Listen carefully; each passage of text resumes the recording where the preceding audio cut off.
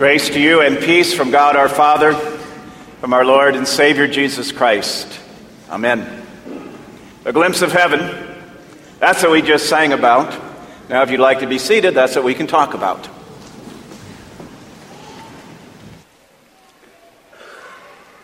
Well, you've read the book, you've seen the movie, and now finally it's out, you can hear the sermon. Heaven is for real.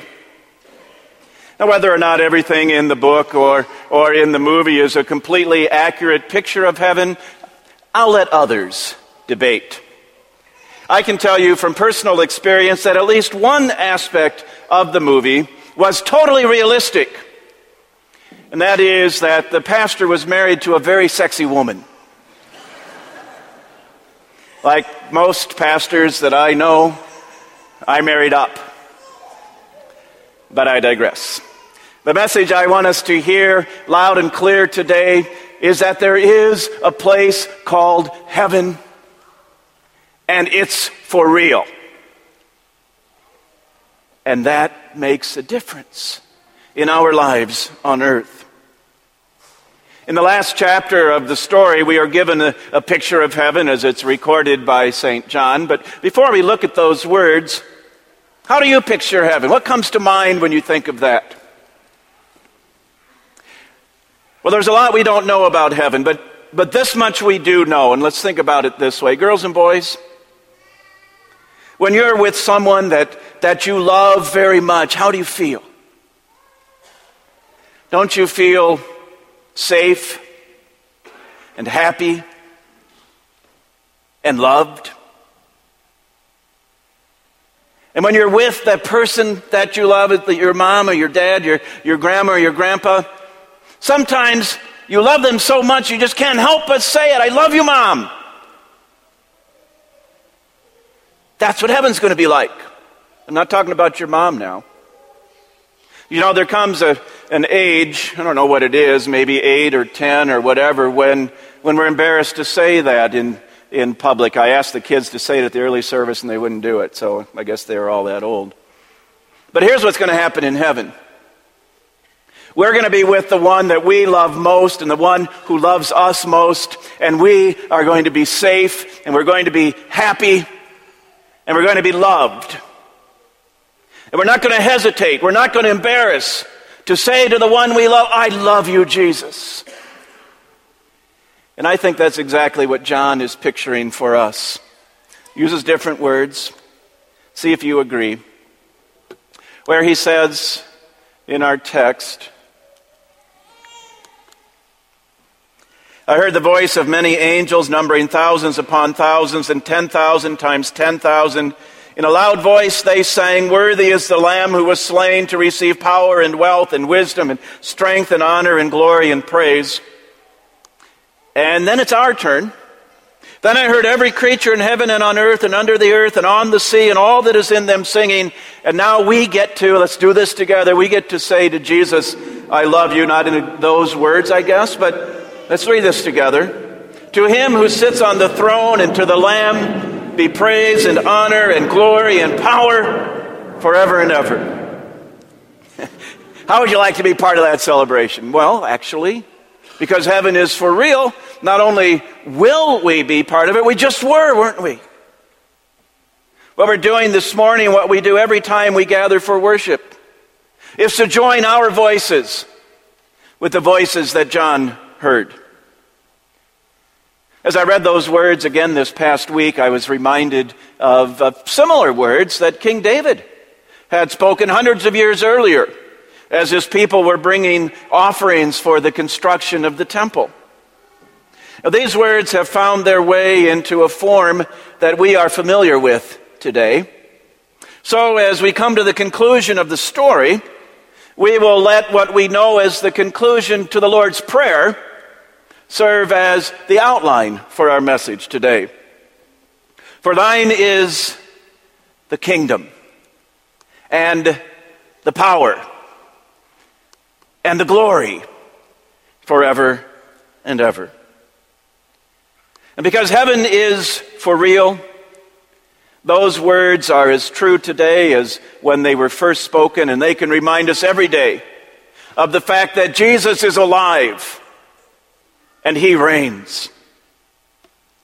They mean something else too.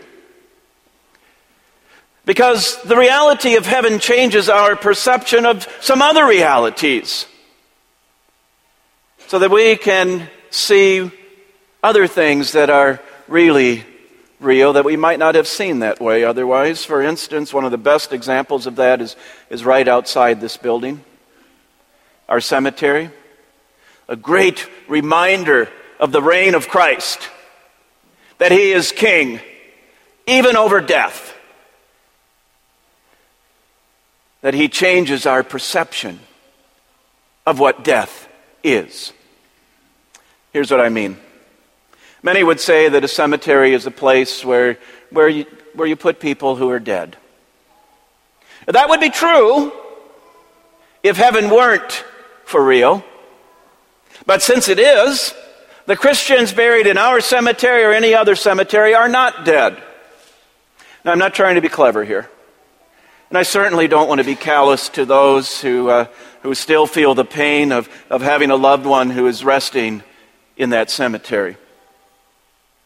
Rather, just the opposite. I want to emphasize the hope and the comfort that can be ours. Do you remember what Jesus said in John chapter 11? Whoever lives and believes in me will never die. He meant what he said. So let's believe what he said, even though that entirely changes our perception of the reality that we call death. Now, Jesus knew that was the case. And so right after he made that statement to Mary and Martha at the tomb of their brother Lazarus, he asked a very important question. Do you believe this? Same question I'm asking you today. Do you believe this? I certainly do. I believe that Jesus is not Lord of the dead. He is Lord of the living. And he lives and reigns right out there in that cemetery. Nobody else could do what Jesus did.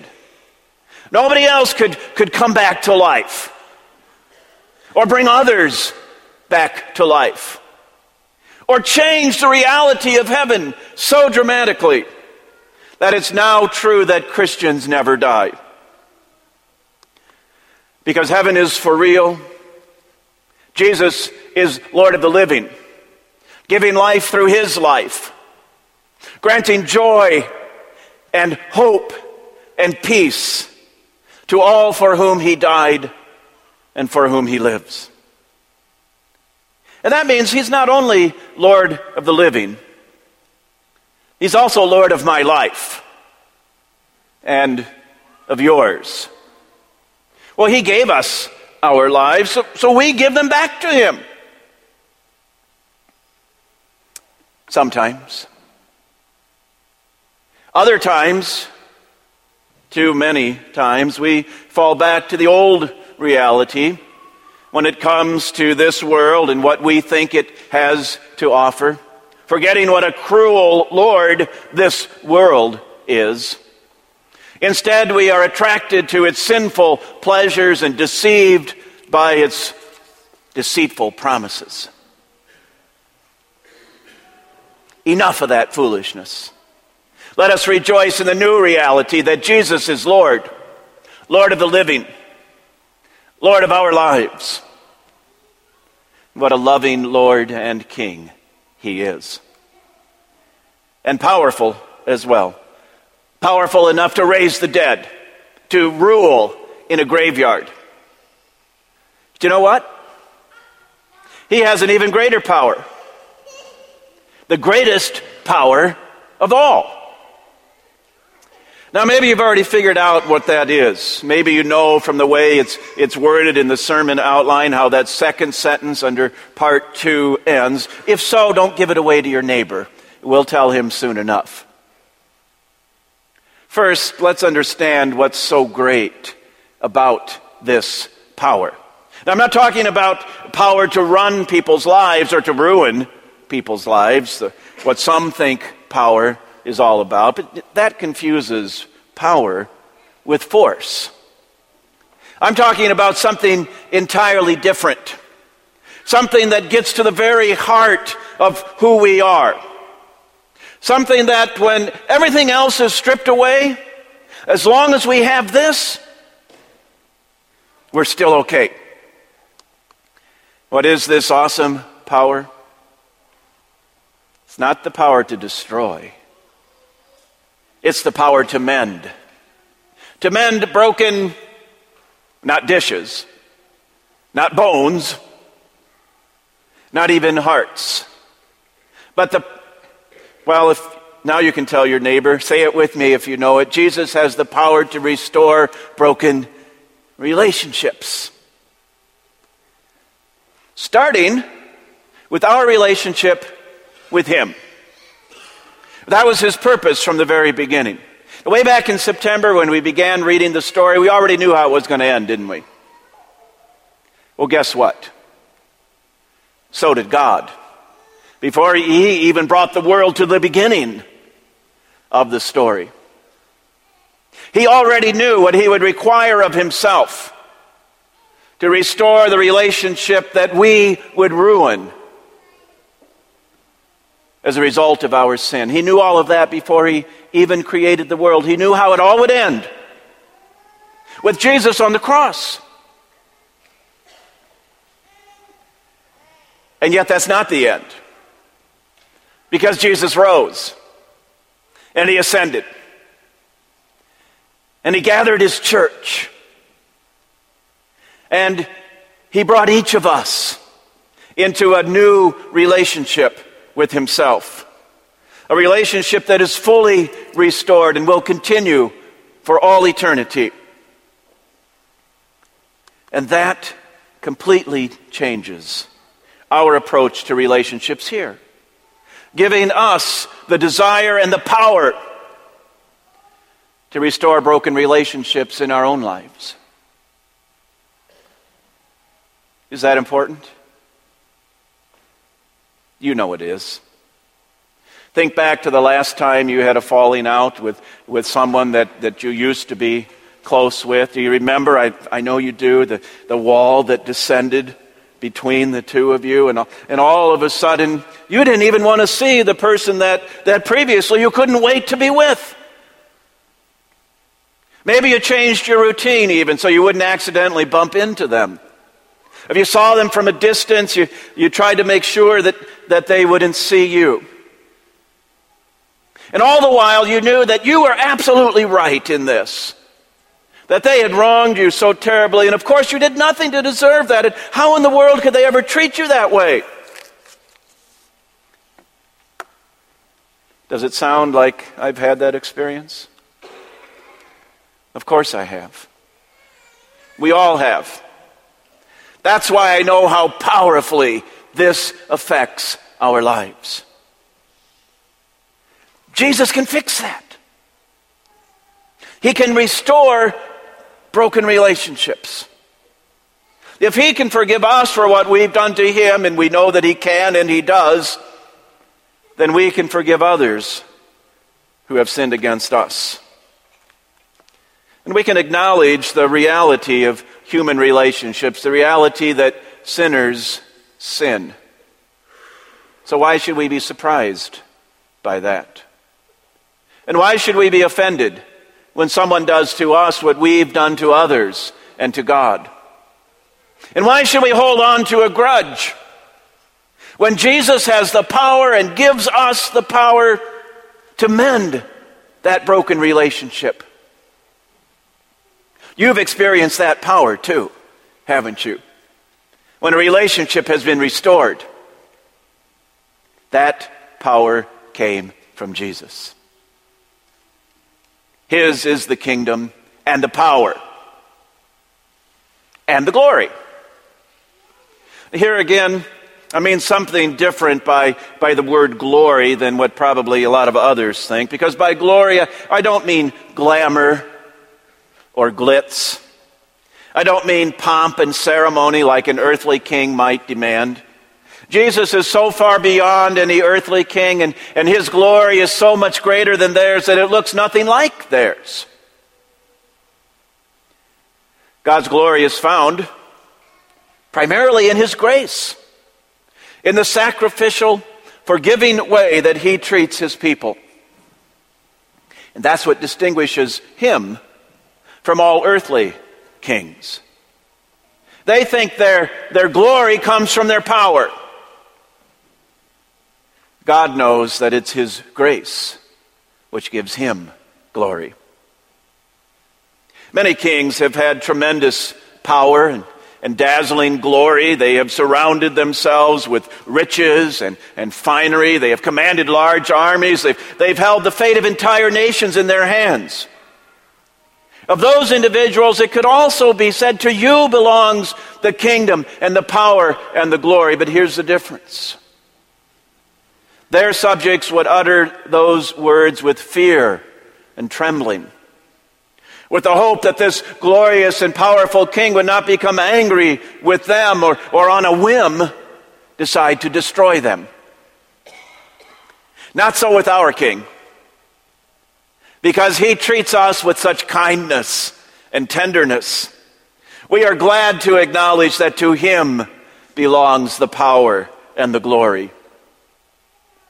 Glory that is found in his grace. And as long as we are on this earth, is seen in our lives. If we who know the glory of the Lord want that glory to be known by others here on earth, then it's up to us to show it to them. That's how God's glory is seen here. When with our lips we give him thanks,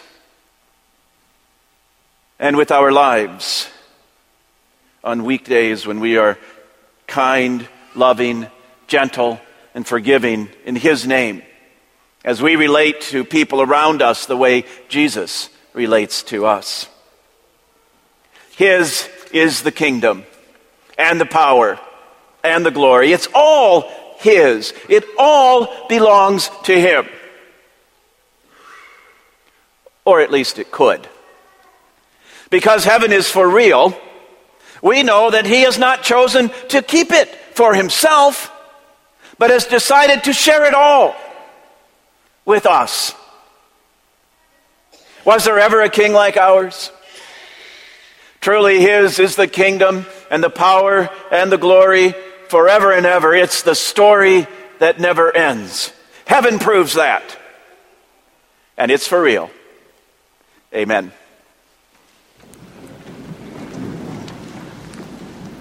And the peace of God, which passes all understanding, shall keep your hearts and minds in Christ Jesus. Amen.